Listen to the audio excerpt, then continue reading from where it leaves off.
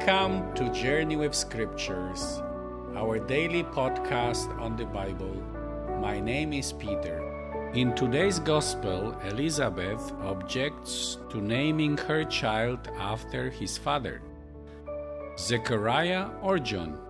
Does it really matter? Enjoy this episode, share it with others. God bless. Luke chapter 1, verses 57 to 66. Now the time came for Elizabeth to have her baby, and she gave birth to a son. Her neighbors and relatives heard that the Lord had shown great mercy to her, and they rejoiced with her. On the 8th day, they came to circumcise the child, and they wanted to name him Zechariah after his father. But his mother replied, "No, he must be named John." They said to her, "But none of your relatives bear this name." So they made signs to the baby's father, inquiring what he wanted to name his son. He asked for a writing tablet and wrote, "His name is John." And they were all amazed. Immediately Zechariah's mouth was opened and his tongue released, and he spoke, blessing God. All their neighbors were filled with fear, and throughout the entire hill country of Judea, all these things were talked about. All who heard these things kept them in their hearts, saying, "What then will this child be?" For the Lord's hand was indeed with him. Giving a name to a child is a challenge for every parent. Months before my niece was born, my brother and his wife were asking us for suggestions.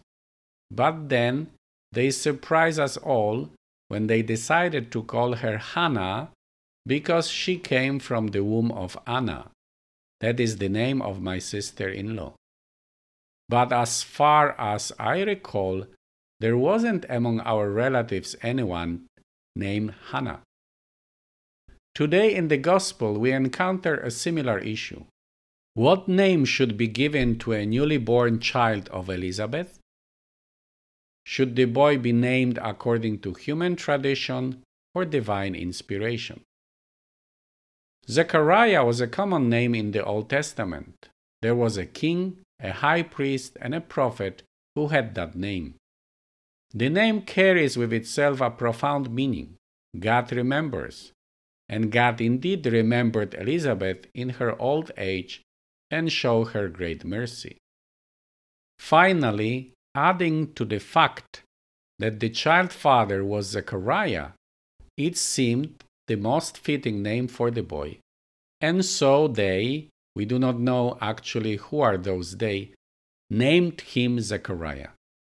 But in that very moment, his mother objected. On the other hand, the name John, although not uncommon, seemed to be not as popular. Besides, nobody among the relatives of Elizabeth and Zechariah had that name before. The name means God is gracious, and it points to the fact that the conception of John, his future ministry, and revealing Christ to Israel was one great act of God's gracious mercy. But in order to name the child John, the voice of the mother apparently was not enough. It is extremely difficult to part with human conventions. If his father was Zechariah, he also ought to be called Zechariah. In this very moment, the first iPad was invented. Zechariah writes on a tablet the name John, and the matter is settled. Zechariah was a name chosen based on human conventions. John was a name given by God. It was not the first time that God names a child. He did it with children of Abraham, Ishmael, and Isaac, with 3 children of prophet Hosea, and even with the most famous son of David, naming him Solomon. John and also Jesus are in the same category. You shall call his name John, were the words spoken by the angel Gabriel to Zechariah. And the moment Zechariah obeyed God's command, his 9 months of silence came to an end. Zechariah or John, does it really matter what names we give to our children? It seems that it does. For the people who grow under the influence of biblical tradition, a name defines the essence of a person. It also reveals the character and destiny of that person. So, all the parents should take the privilege of naming their children seriously, praying about it, and each one of us should pause and ponder, asking ourselves, what's in a name?